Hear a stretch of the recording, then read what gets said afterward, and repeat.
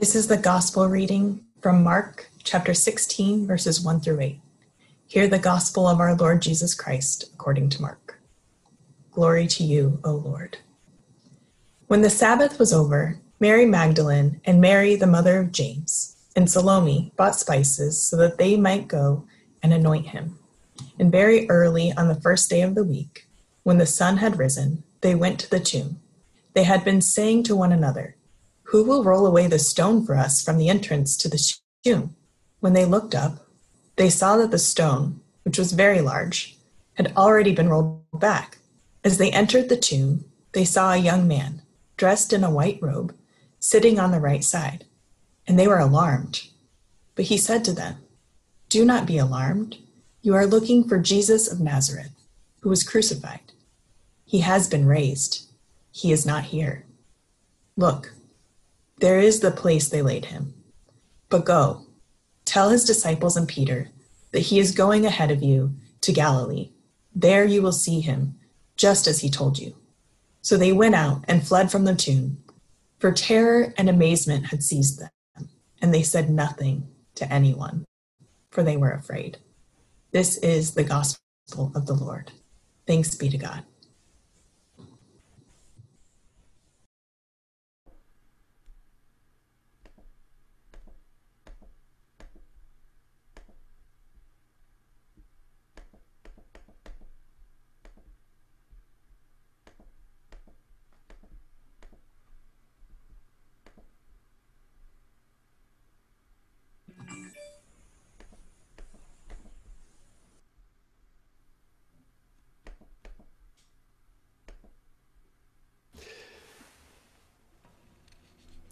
Tish Harris Warren, many of you know her by the work, her book, Liturgy of the Ordinary. We've read that in City Church in different occasions.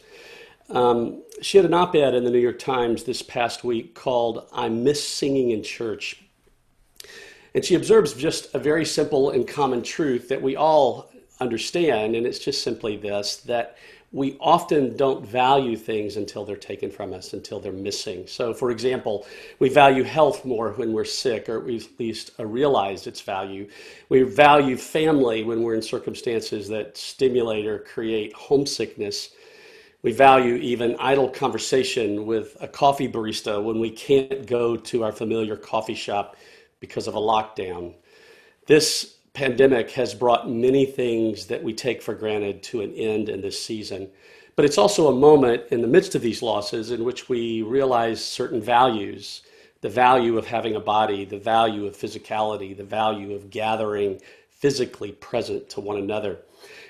Near the end of her piece, she talks about or connects the dots of our losses and these newfound values or realized values to the person of Jesus. Listen to what she writes. She says, "We believe that God came not as a book or a codex of laws or as a hologram or as a creed or an idea, but as a person in a body, as Jesus."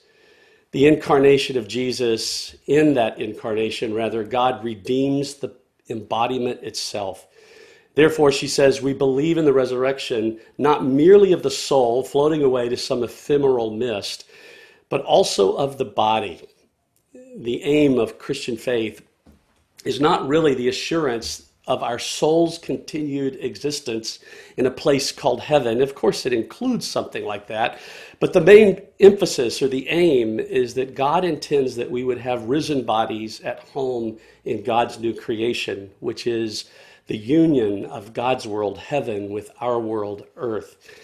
All that was ruptured in our life with God and our life with one another and our life even with the environment and with nature is restored and put right once and for all. That's the vision that John has near the end of the book of Revelation.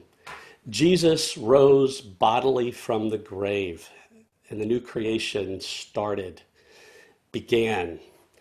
So we just read Mark's account of the resurrection story of Jesus. His account is short it's terse, and it leaves us hanging at the very end with a question.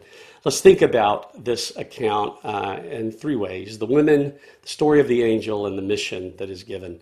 So the women. So Mary Magdalene, Mary the mother of James, and Salome, they come to the tomb early that Sunday morning with spices in hand. Now Mark names these women for a variety of reasons, perhaps. One might have been simply that they'd be familiar faces to the community that Mark was writing about. They might think, for example, oh, Mary, the mother of James, let's go find her and hear the story again.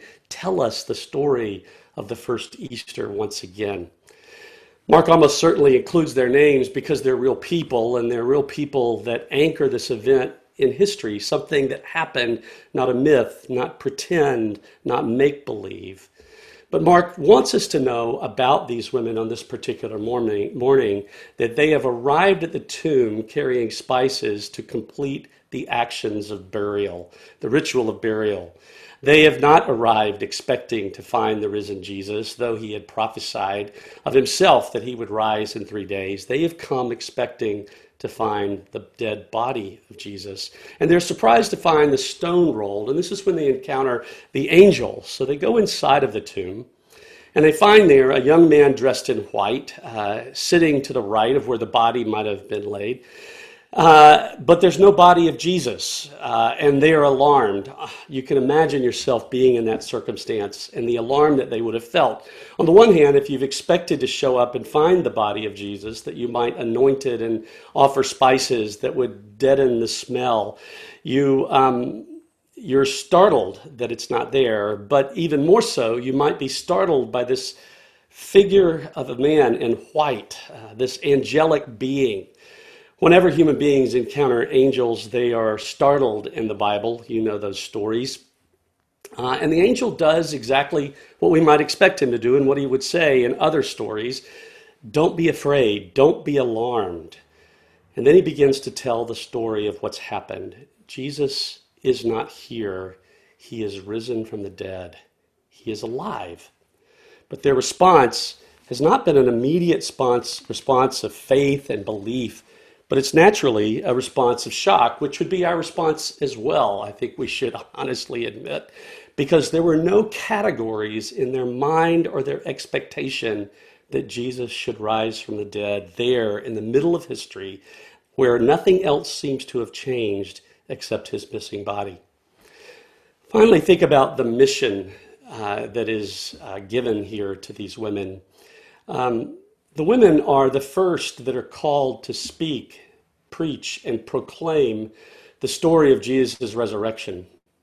And here, as that happens to these three women.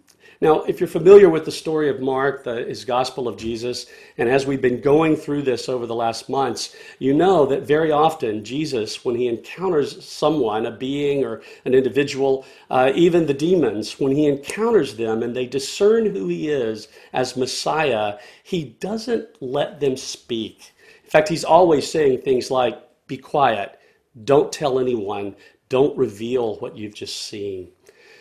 Scholars think or refer to this as the messianic secret, and they understand or think that by it, Jesus and Mark, as he tells the story, is simply trying to help the audience, the reader, the people in the moment, to not box Jesus in by their own expectations and ideas about who a Messiah is and what the Messiah would do, or what the nature of salvation is. In their particular moment, their immediate circumstance was one of political oppression by an outside force, by Rome. And so their imagination for salvation was consumed by that one thing. What Mark wants to do as he tells the story of Jesus is he wants to let Jesus define himself. Who is the Messiah? What is the Messiah like? And what is the kind of kingdom that he is bringing?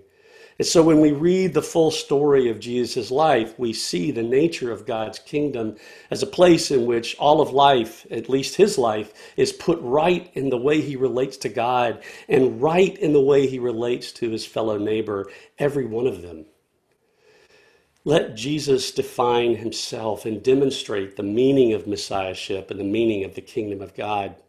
But here, there's a new turn in the story. Jesus is risen. He's not there. He's alive. And at this point in the gospel story, the angel tells the women, go tell.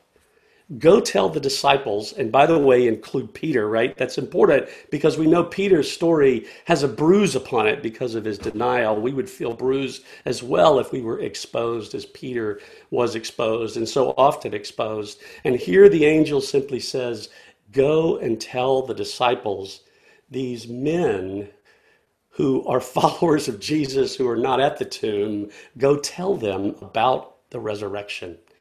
He is going ahead of you to Galilee. He will meet you there. Now, this is the point turn in the story, verse 8, where we feel like we're left hanging. And this also, by the way, is where most scholars would say that Mark's original gospel ends, at least what we have of it ends. It sure seems like the rest of the gospel, as it's recorded in our English Bibles, is an add-on at a later time because of the way it shows up in the manuscript evidence. And the reason for that might be something as simple as it's very unsatisfying to end a story like this with a lingering question. Notice what the women did. They fled because they were amazed and they were terrified. And then Mark comments, they said nothing, for they were afraid. This is all we have of their reaction, the very first part of it, the moment when they're lingering in their own doubt, their own uncertainty, their own fear and anxiety. And you can imagine in that particular moment, with all of the pressure politically and religiously upon the followers of Jesus, that of course they would be afraid and they would not speak. Mark leaves us with a lingering question. What did Mary and Salome do? If you want to complete the story, you can read the other gospel accounts. More of the story is told. You can read into the early chapters of Acts, and you find out what the early church did with the message of these women that they brought to the disciples and how their life as a community was transformed. But for the moment, as we sit with Mark's story, we're left with this lingering question. What did they do? And really, what will we do? Do you remember that as we started our study of the Gospel of Mark, we've said frequently throughout that what Mark leaves the reader with is really two questions. And the one is very simply this. Will you and will I let the real Jesus who is risen engage our life story? Engage the story that I live now, that you live now. And the second part of the question is like it. It's, am I actually open to the kind of kingdom that Jesus demonstrated by his life? Am I open to the healing and to the kind of love and to the kind of truth-telling that Jesus is always engaging in the story of his life? So what will we do with this news of this Jesus, the crucified and yet risen one, with the change that he invites into our lives, not just for some later future moment at the completion and the fulfillment of his kingdom, but now, today, even in the midst of a pandemic? If sin is that which ruptures community and life with God and with one another, in death, Jesus has taken that rupture to himself and done away with it forever. And in his resurrection, he invites us to rise with him into life, living now among one another as those loved by God and renewed by his Spirit, as we look for and wait for the day when he brings the story to its fullest expression. As we look around our lives today in Philadelphia and beyond, in the country and even really in the whole world, the lockdown that is in place reminds us of our fragility, that our bodies are fragile. We are not able to defend ourselves against common disease or extraordinary disease.